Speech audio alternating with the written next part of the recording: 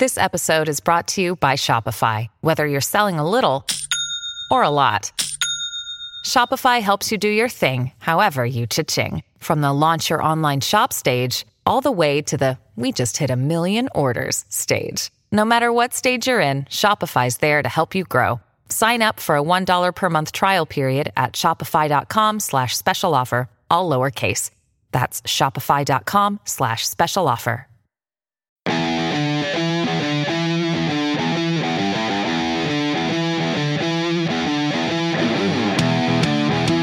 I'll leave you with this with Dustin Chafin. Thank you for listening. I'll leave you with this. Please subscribe to our Patreon page. You can hear all kinds of extras with TJ Miller on the road and Hell Gig stories and behind the scenes of a comedy club in Manhattan. So please support that. I could really use your support. So if you like this podcast, please sign up for Patreon page. It's only like $2, and you can really kind of get some extra stuff that I want to try to add. It's even getting better and better each week. So please support us, and I'll give back, I promise. On the Road with TJ Miller, special episode for I'll Leave You With This podcast. This weekend, weekend. The podcast, it's called On the Road with TJ Miller. It kind of is, you know.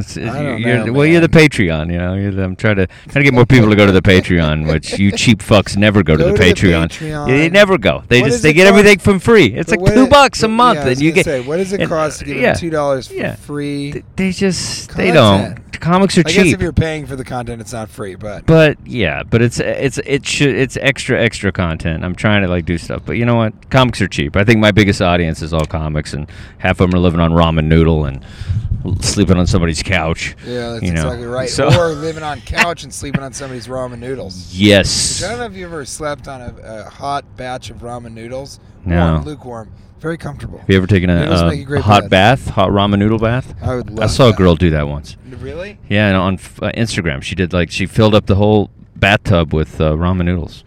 I mean, you know what's funny? Yeah. That would probably be very pleasurable and might cost only $7.30. I mean, it's so cheap. That's but a cheap way to have a very strange time. I don't know. Hopefully you don't have a yeast problem. Anyway, Whoa, so hey, don't put the flavor pack yeah, that's spicy. Might get a little too spicy. Yeah, you know? I don't like I don't know about anatomy. I would love to make love to Kate in a bathtub full of ramen noodles. That'd be hot. I think we'll do that one day. That'd be good. That's a good. She doesn't like magazine pasta, thing. But I think she's usually talking about eating it. Ladies, don't talk to me. Don't talk to me. Don't talk. Man, come on over and say hello. Hello. What a weekend, huh? Wow. This was full of a weekend. Museums, theater shows, comedy club. I mean, it was just everything. That's always jam-packed of just so much going on when we get to work together. I'm always so excited. I mean, this one was especially interesting because we did an interesting swath of the upper Northeast. Yeah. And I used the word swath very liberally. Yeah, I got to Google that. But and so we got 3 different dates in 3 very different places, and they were all places where we came back to New York that night. So that's always interesting for me, and I got to do that. I've gotten to do that a couple times where it's Kate's in town, and I'm just going to New Jersey, and so each night I'll sort of come back, be able to spend the morning with her, get to sleep in your own bed. Yeah. And that's sort of what this was, even though one of the trips on Saturday was to Providence, Rhode Island. That was 4 hours away. Yeah, quite a trip. 4.5 on the way there, but what was it, About 2 something. 2.5 on the way back? Yeah, what a show, though. That was so cool. Yeah, that was great. They were a lot of fun. Let's start at the beginning. Let's do museums, because I feel like I don't have, I'm a culture nerd, and so I'm happy that you're a culture nerd. And then, you're one of the few comics that will go to museums with me. And we did 3 museums in 3 days, which is, I think, phenomenal. We did Museum Moving Image, which is Historic Queens, great museum.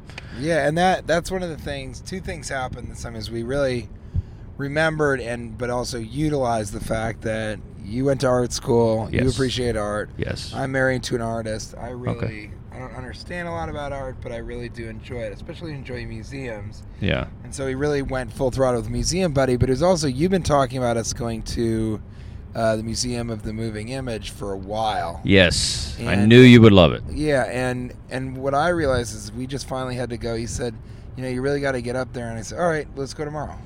Yeah, and we made it happen. And I said, we can stay for just enough time to then come back. And then on the way over, I saw that there's a Basquiat, I guess it is. Basket. I like that better. Basket. There's a John Meikle. There's a Gene Meikle basket exhibit. Meikle? Is it Meikle? Guggenheim, and it was closing that day. So I said, why don't we do Museum of Moving Image in Queens, then go to the Guggenheim. Yes. Guggenheim. The Guggemeister. The Guggemeister. Go to the Guggenheim to see Gene Mitchell basket in Defaciment. And we on the Upper West Side.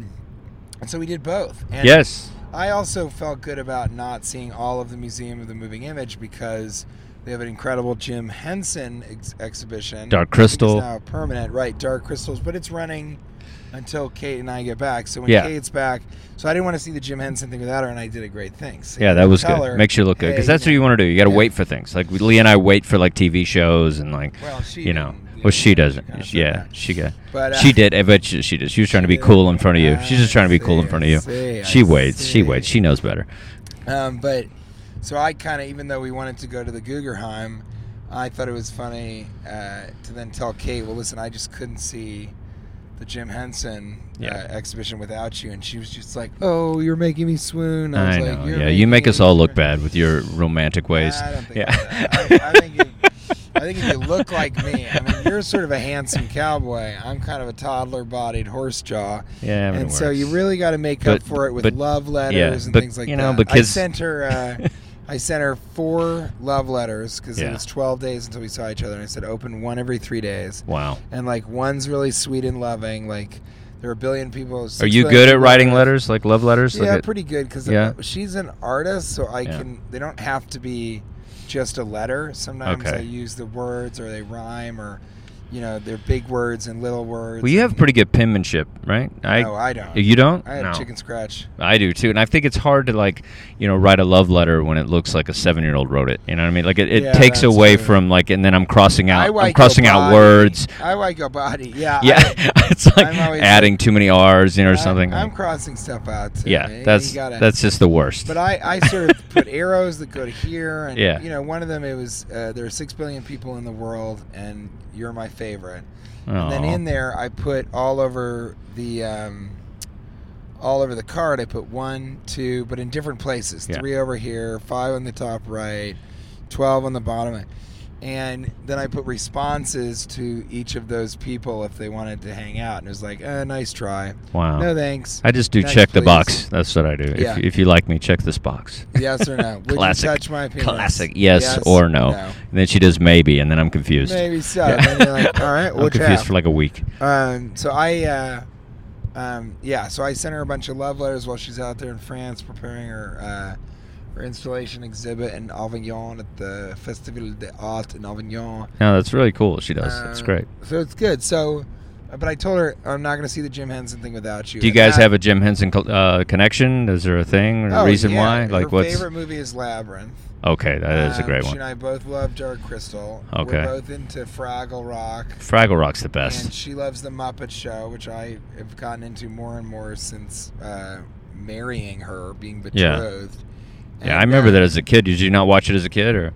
Yeah, I watched a little bit as a kid. And I loved it, but she watches it as an adult. Okay. And then the other thing is, I made Gore Burger, which is a puppet. Fantastic. That was so cool. And so she just loves puppets. I love puppets. Did you design that puppet? Did you work with people? Did you work with people? The director brothers who designed it. Okay. Kind of had this vision in their mind.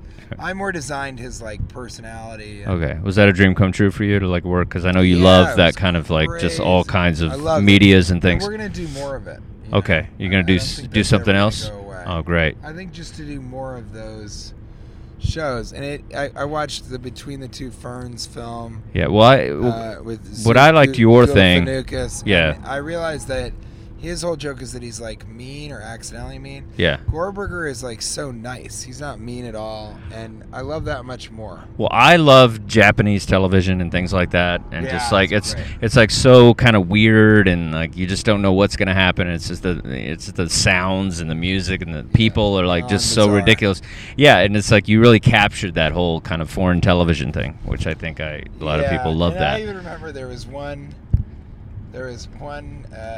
joke where they brought it to me, and they're like, in this one, they're going to play cornhole, but they're going to throw a corn on the cob piece into the butt of. You're going to try and throw it into the actual holes of the butts of these Japanese guys. And I was like, I don't think that's really that funny.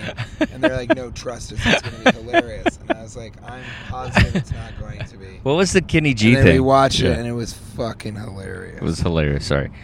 What was the Kenny G? It was like a melting thing? I forget what it was. No, it was, he had trapped Kenny G, and he had a soft jazz lever. Yes. What the lever did was, Kenny had to play soft jazz, and if he didn't, then I would pull the lever, and the lever would bring a chainsaw closer to a cinder block above Kenny G's head, and we had put we'd put cement shoes on him. Yeah. So he was basically trapped and had to play soft jazz whenever Gorberger wanted. Oh, that's fantastic. So there was just great stuff, and we got really good people. Was he cool? Was he cool to work with? He was so cool. All those people were cool in part because they just sort of knew they would never do anything like this again. It's just so out there. Well, sometimes it seems like people will kind of make fun of themselves, and some people won't. They're a little too serious. So you find that in Hollywood, I'm sure. Yeah, I think those people, you have to see the show to agree to do it. Yeah. And I feel like those people just didn't agree to do it. We had some... Yeah. We got close to Lupe Fiasco. We had some... No, but even like with in between two ferns and stuff, you see people, we were talking about the other day, some people are a little more kind of into it and letting him play, and then some people just take themselves too serious a little bit. Or they have more of an agenda by doing the show. Past it. But I think, Letterman was good, but it does feel a little like Seinfeld is like... But, then they do the outtakes, and you find that people need to sort of play that... that character. But I love Gorberger, and the big thing about it is it's a puppet. Like Comedy Central wanted to pick it up for a second season. Yeah. We said, oh, that's awesome. And they were like, but Viacom just bought us, and they want a complimentary program to South Park. Yeah. And Kent Alterman, who was the head of the network, he's the greatest guy. He's an actual comedy guy, and he's like, I hate to bring this up, but what they wanted to know is, could Gorberger be an animated show? And I was like, what? Kind of goes against the whole thing. thing. But they want something animated to go against South Park to sort of pair with it. And I said, no, it can't be animated. It's a puppet. That's like the entire point of the whole thing. So, no, it can't. And they were like, okay. And they were really cool. You stuck to your puppet guns. I respect the property. Yeah, but I stuck to my puppet guns. And so, they released the property. So we own it, and we're going to go and make it somewhere else when the time comes. And that'll be great. Time is right. Back to the Muppets. Do you have a favorite Muppet? Who do you like? Jeez, that's tough. I mean, you love Fozzie the Bear. Fozzie. Because he's a comedian. He is funny. He's kind of a Catskills guy. Yeah, he's a Waka Waka Ding. Catskills, literally, that's his deal. But you have a little bit of animal in you. I have a little bit of that. I think I could see that. He's funny. But then I always thought, I don't know, they're all so good. Oscar the Grouch was always so funny. Bert and Ernie I always thought were funny. But I watched a supercut of what are the critics' names? Oh yeah, I just say the old guys in the balcony. Yeah. Yeah, but it's those like guys they're really funny. Statler and something else, and they're just, oh god, they're so funny. So I watched a supercut of that, and that was really making me laugh. But Kate likes kind of Miss Piggy and stuff. Yeah. We went through a quick kind of phase of Miss Piggy's too needy, man. She's got a lot of emotional problems. She's got a lot of emotional problems. She's always dumping on Kermit. Like there's a lot going on there. Like she's just like always. She's a pig. She's like beating up on him and stuff and yelling at him. She's really pig. She needs some medication. Like, Kermit! She's like flipping out and jealous. Oh my god, I've never seen anybody more jealous. I've never seen a pig more jealous than that. She's always flipping out. Old pig. Yeah, she gets mad because he looks at a chicken or something or another animal. Like she gets really weird when he's like talking to another animal. What's just that chicken? You're my man, and she like flips out. Yeah. Well, we went through a whole kind of phase. We watched a bunch of the Golden Girls, and that show is Golden Girls. Speaking of Muppets, Speaking of they weren't real. You know that, right? They're all Muppets. I mean, they're all puppets. Crazy, but anyway, we went through a bunch of those things, but the Muppet Show was a big part of that. And then Kate, there was a time in her life where she watched The Labyrinth at least once a month, sometimes more. Yeah. So that movie is really important. She likes David Bowie, and every part of it is important. She loves David Bowie. Those tight pants. What's not to love? Tight pants. And she also is very quick to kind of be like, I don't know. She's quick to sort of point out all the allegories within it and all this kind of stuff. And she has a younger brother. And Bowie's a great story too. Just he studied clown and that stuff too, mime and things. It seems like a lot of his early stuff, he really got into that dramatic stuff. Guy, and Kate was a mime kind of in high school also. So. And he's a true story of just not giving up. He had like 20 albums before he even like really hit. Like he was really pumping out material, and people just weren't like really getting into him until Ziggy Stardust, and then people popped. Until it worked, and then that's the thing with comedy. It's like the same kind of thing. It's like it's a grind of just keep producing material, keep getting out there. And especially keep writing new stuff. Writing new stuff. Don't give up. Just keep learn how to crush. I freaked out a lot when I really realized, you're on tour in perpetuity. That's real. Yeah. I was like, I got to get new material to. What happened was by trying new stuff in New York and on the road, I just slowly built out new stuff. So now, some of the conceits are the same. There's juggling, there's trombone. The ventriloquism is new, but it's there. Well, I like watching you work something out in the city, and then like at a small club, and then you kind of like formulate it a little bit, and then you get it to a bigger venue and try and really hone it and make it great. But this ethnicity chunk sort of appeared, this kind of laughter appeared, and the laughter chunk, and combining that with the Toledo, Ohio stuff, and that stuff's really funny. Suddenly you have a new 20 minutes, and if you go, if somebody comes to a show and they see 20 new minutes, and then the rest of the show is what they loved last time, that's fine. They're just like, it was great seeing you. That's great. And I improvise as much as I can. And you were riffing tonight with the two guys in the front row. Yeah, we're having fun. A couple of gay dudes up front playing with them, having fun. Yeah. They were like, they were into it. We had a good time. One time I saw Carl and the Beacon and stuff, and he did a brand new set, and then he went back, and it was kind of an encore, and he came out and did greatest hits.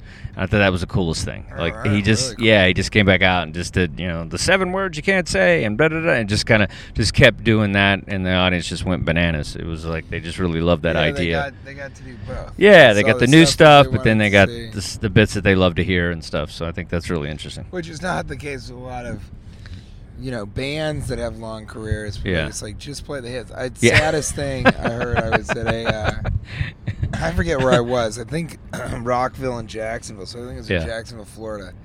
And the guy, the DJ, or no, it was a promoter from the thing. Maybe it was there, but I don't know where it was. But it was a music festival. And the guy goes, and Scorpion's coming, and so-and-so's coming, and this band's coming. And he was like, and they're just playing the hits, okay? We don't have to listen to any of their new stuff. Don't worry about it. You're going to go, and you're going to hear just the hits. And that was so depressing. It really is, this guy telling everybody, like, don't worry, they're not going to try and be artists or break any barriers or do anything new.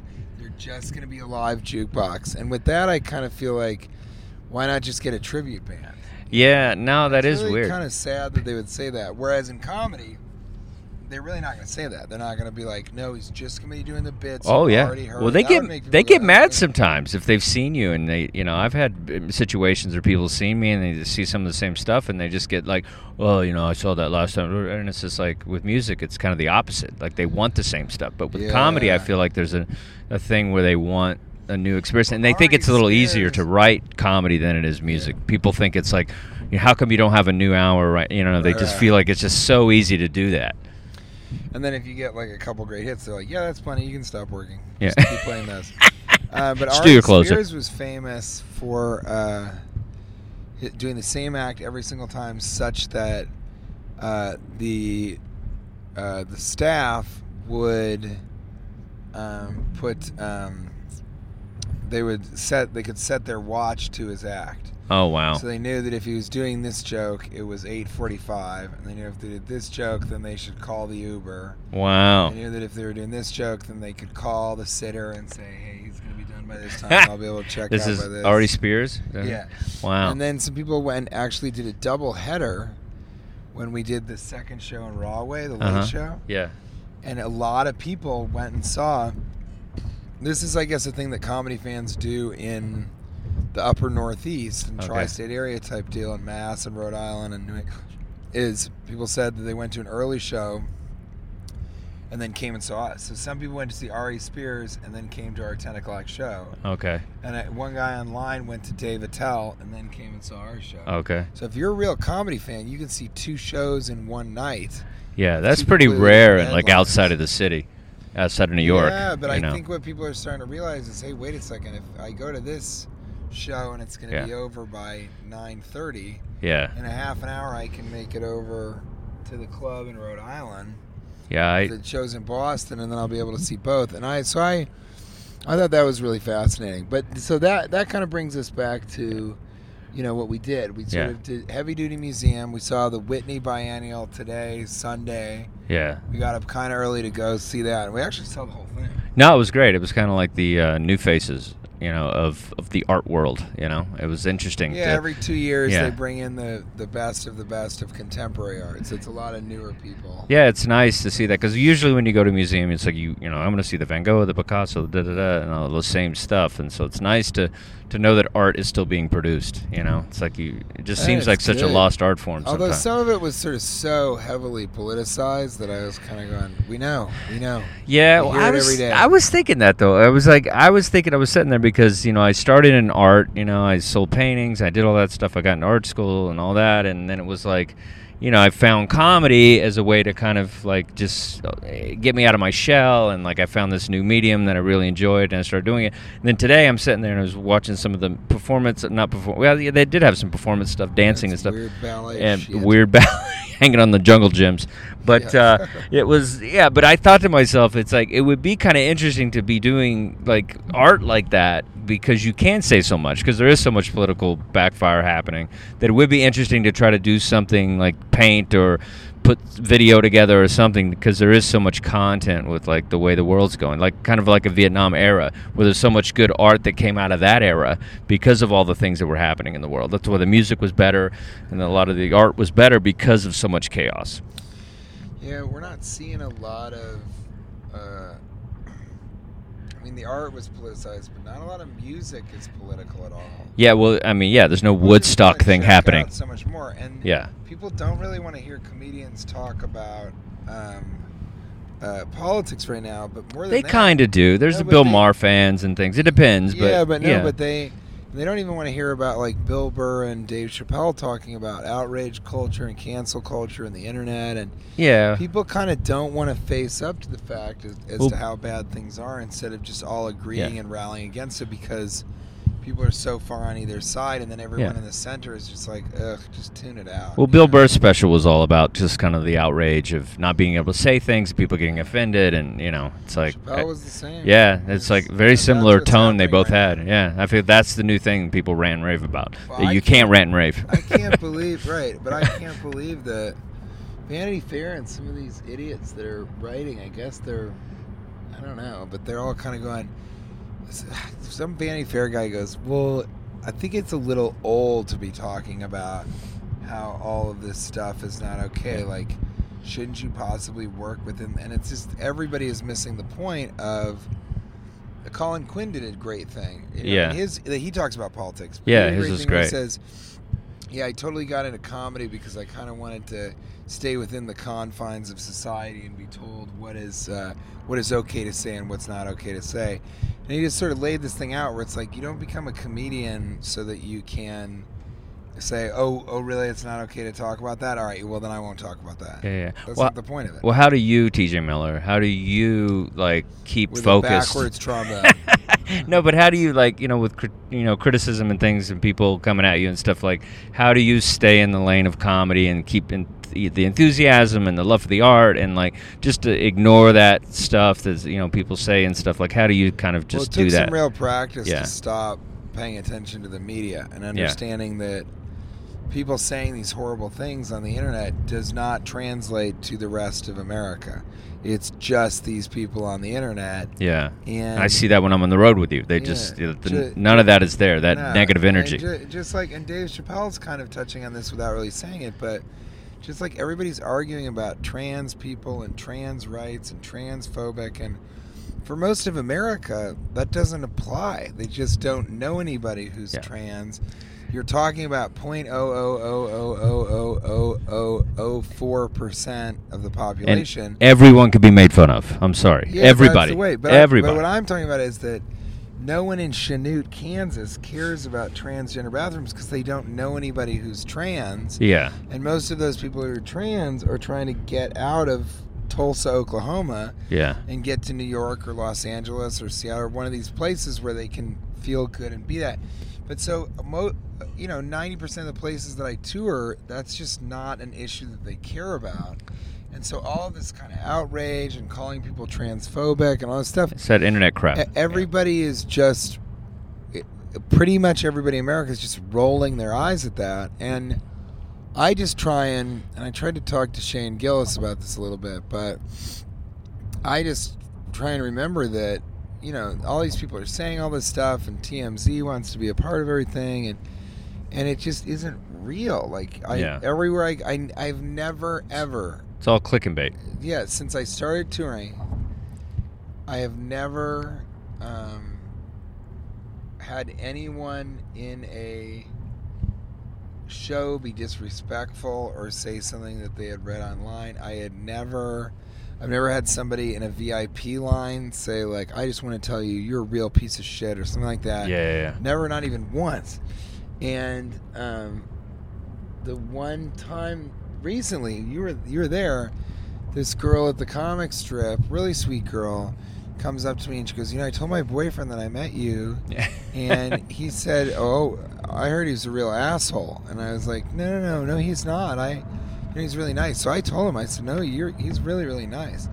And Dustin made the point, like, I don't need to know that. Like, why is that even something you bring up to it's such a weird thing to say to somebody, especially, But she's super young and new to the city and all that kind of stuff. And I just think it was funny because it's like, well, who did he hear that I was an asshole from? Made me even think, like, I've heard, what's her name? From The Devil Wears Prada. Anne Hathaway. Anne Hathaway. I've heard that she's really tough. Yeah. And I've heard that Rebel Wilson is really tough. But you don't know what scenario that is. But it's just like reputation about Anne Hathaway. But you know what I mean? So then I thought, I was like, well, maybe she's not bad at all. Yeah. Maybe that's the same thing this guy's thinking. Yeah. But I did hear about Rebel Wilson from a PA. Okay. But there's a component about that where it's like, okay, I heard someone who's actually interacted with her, but it's what you said. What is the context of that? Was she being told by studio executives, like, you need to lose weight, or these things were terrible? It's like, the money changed, somebody's walking on set, angry, like somebody, it's like somebody was... She broke up with her girlfriend. Yeah, we don't know. You don't know the scenario. Her boyfriend, rather. Yeah. But that doesn't mean that...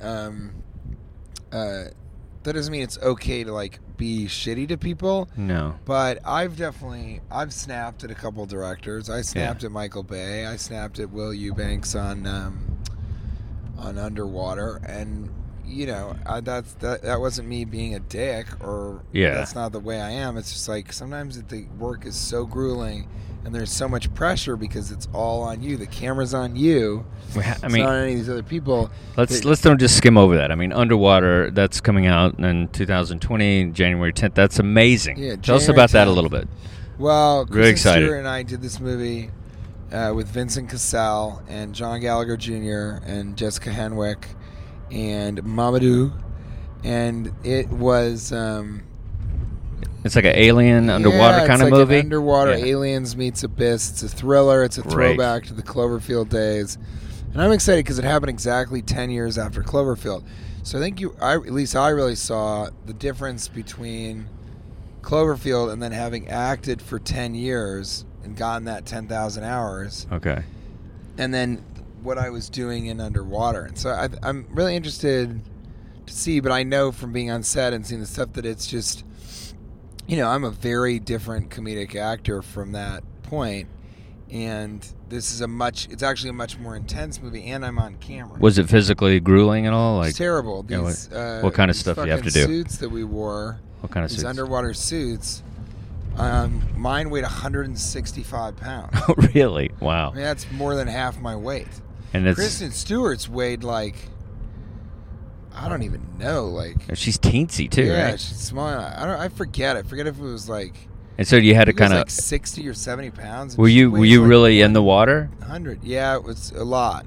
Wow. A lot of times we were in these tanks where it Okay. came up to kind of your chest. Okay. You'd sort of still walk, but we would just float That's so in the crazy. water for 8 or 10 That's hours. so crazy. Just came out looking like prunes. That's so And cool, then, though. So cool. And then other times we were sort of walking, and then they would add the water in post. That's part of why we filmed it 3 years ago. Yeah. It's going to come out 3.5 years after we filmed it. Yeah, that's crazy. But I'm excited because it is a very different film than I've The trailer been was on. amazing. The trailer was Yeah, great. the You're all trailer's over great. it. It was very funny in a few places and scary in others. Like it's going to be very cool. Super fun. So Kristen Stewart in a black sports bra. You know, the whole thing was just perfect. she's cool too. I mean, She's a great actress. Yeah. She's really underrated. That was a fun one to do. But again, that's the thing where like now, you know, the internet can just be like, "Fuck you, canceled, worst." Yeah. Blue. You know, I can't even watch the movie because he's in it. Like all this crazy shit that people say. And then the studios like Kristen Stewart, Vincent Cassell, and T.J. Miller. That's the best part. And The like- and is so cool. And everybody comes to the show and it's like, oh, I saw the trailer. I'm so excited about it.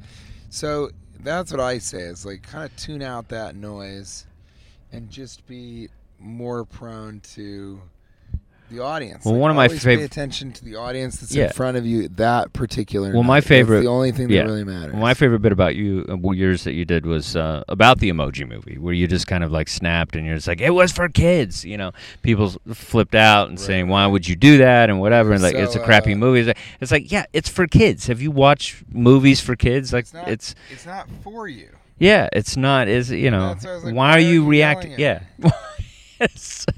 He had such good, you know, kind of just like perspective on that because people just get crazy about things because they think it's not Deadpool 3 or not dead this or that, and it's like that's not the movie he's doing right now. And it's the thing, you have a very diverse kind of, you know, career of different things that you do. And I think some people, Well, it's you know, it's not for 20-year-olds who are like, I can't believe Hollywood's putting out this schlock. I'm like, it's not schlock. yeah. It's an animated film for children. Yeah. Kids love it. Yeah, All Angry parents are always Birds like, they 2 watch just it came over out. Like, and you know what I over mean? again, Yeah. over and It's over.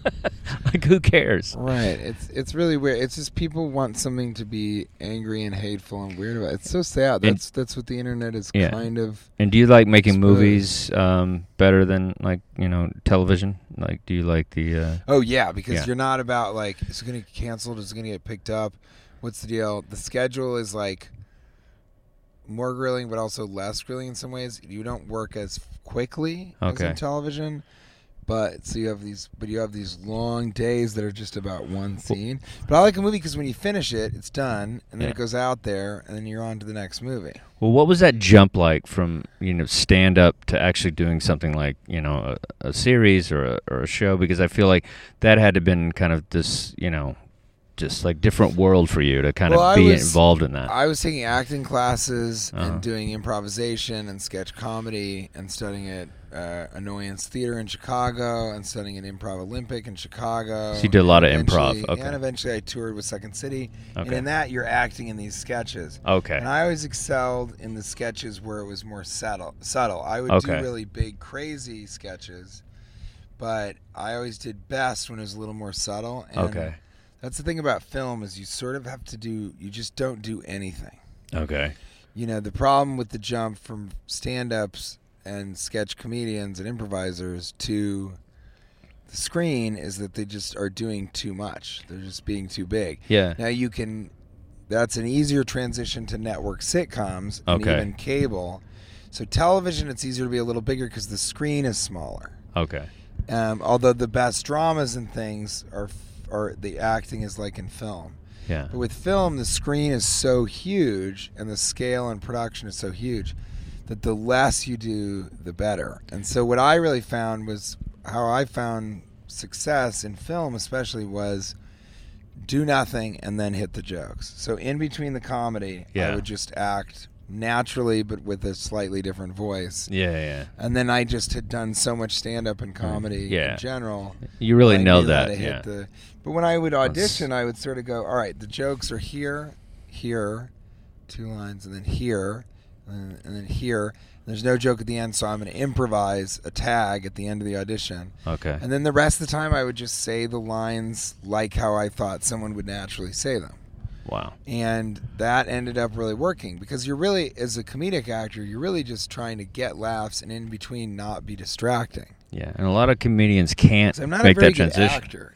I'm just really good at not trying. No, but you fill up the screen, and I think that's part of being the star and all that. Act. I'm not like no. Okay, now I'm going to do this thing and this, and it also helps to have a good director. But you really have to. That's what I learned in Annoyance Theater. You have to make a decision. In Annoyance, 2 people step on stage to improvise. Each of them can have completely different ideas, but once they establish them, they have to stick with them. Yeah. So one person can be like, our baby is hungry, and the other person has already started limping around like a hunchback. And you can't suddenly stop being a hunchback and being like, well, do you want me to get a bottle? You have to sort of be like, it's not our baby. It's our little hunchy, It's bad to say it's not, but it's like, it's my baby, not your baby. And it's like, no, it's our baby. We had it together. And it's like, yes, we had it together, but if he has a hunch, I don't want to burden him with you. And it's like, no, he has the most beautiful hunch, just like you. I love your hunch. And then that becomes the scene. Yeah. And so what we learned in Annoyance Theater was you have to be so fucking in tune with stick with your shit. That's what I always say. Whatever it is, stick with it and don't drop it and be confident in it. So with auditions, I sort of found that too. And then on the set, it's like you can't kind of be like, some actors do this. They go, oh, well, do you think that was good? Like, what did you think? And they just keep asking the director over and over. I found a lot of success in doing something and then understanding 9 out of 10 times, don't ask the director if it was good or not. Yeah. They'll come over and tell you if they need something else. That's so great. Just be confident in what you're doing and then wait for them to tell you to do something else. And then I'll take 1 or 2 times out of 10 and say, come over and go, hey, I thought that was funny. Do you have any other ideas? I thought I could maybe do it this way. The worst is to be acting and working with actors that come up and are like, did you think that was good? I don't know. I just didn't feel it. It wasn't very, and the director's like, no, that was really good. It's like, okay, well, can I just do one more? Like, let me just do one more. I think I really fucked that up. And I don't know. It just wasn't that good. It's a hard energy to be around. It's a hard energy for directors to field, although they're used to it.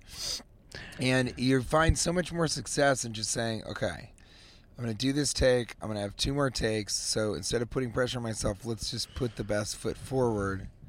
And that's good. And you kind of do that in stand-up. I mean, you can't go on stage and halfway through the act be like, I'm sorry I messed this up. Tonight, on stage, I screwed up 2 bits. I started doing one without having done an earlier one. That's so funny when I saw that happen. But you pulled it off. You were able to go back and put it back in. And I fantastic. did that in Rhode Island. Yeah. And I liked it. Yeah. So I tried it again tonight, but I had already started in on the other joke, not pretending to forget it.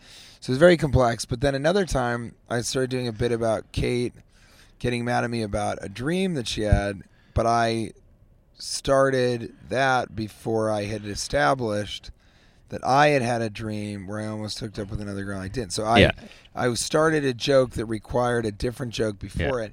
So I just quickly morphed the setup into being able to serve the punchline of the joke I needed to. And Absolutely. then I just skipped that setup and went right into essentially the punchline. And that's so I can't say to that audience, whoa, you guys, I didn't mean to do that. Let me just go back a little bit. You absolutely have no choice but to figure out and be confident. Well, that's what's so dynamic about the craft of stand-up is that you can actually, sometimes a mistake will make it even better because you went somewhere new, and then you have to improv into something that goes back to what you're talking about, and it's like that chaos or whatever can really make an electric moment happen. And so I love talking about time and then asking them to time travel back to understand. So funny. A call forward and then apply the laughter that should have been in the call back to the call forward when they hear what I was referencing and the thing they just saw. That's all very funny and complex, and then the audience feels like, oh wow, this is. Well, this is great. Do a little bit more than joke about. This is great stuff. It's so cool to work with you this weekend. I'm excited. Next week we got Winnipeg. Come on out, everybody. If you're out there listening to us in Canada. Rumors all Comedy Club. Sold out except for Sunday, this coming weekend, and then Sunday show. Flat like lightning round. What did you think of the theater in Rahway, New Jersey? I thought it was a little older, so it was a little more difficult to connect, but to get the laughter kind of like all at once. Like I had to kind of pull stuff and kind of, it was definitely a little bit more work than the other 3 shows that we did. And that was called the Union County PAC, which is a performance arts center. Mm.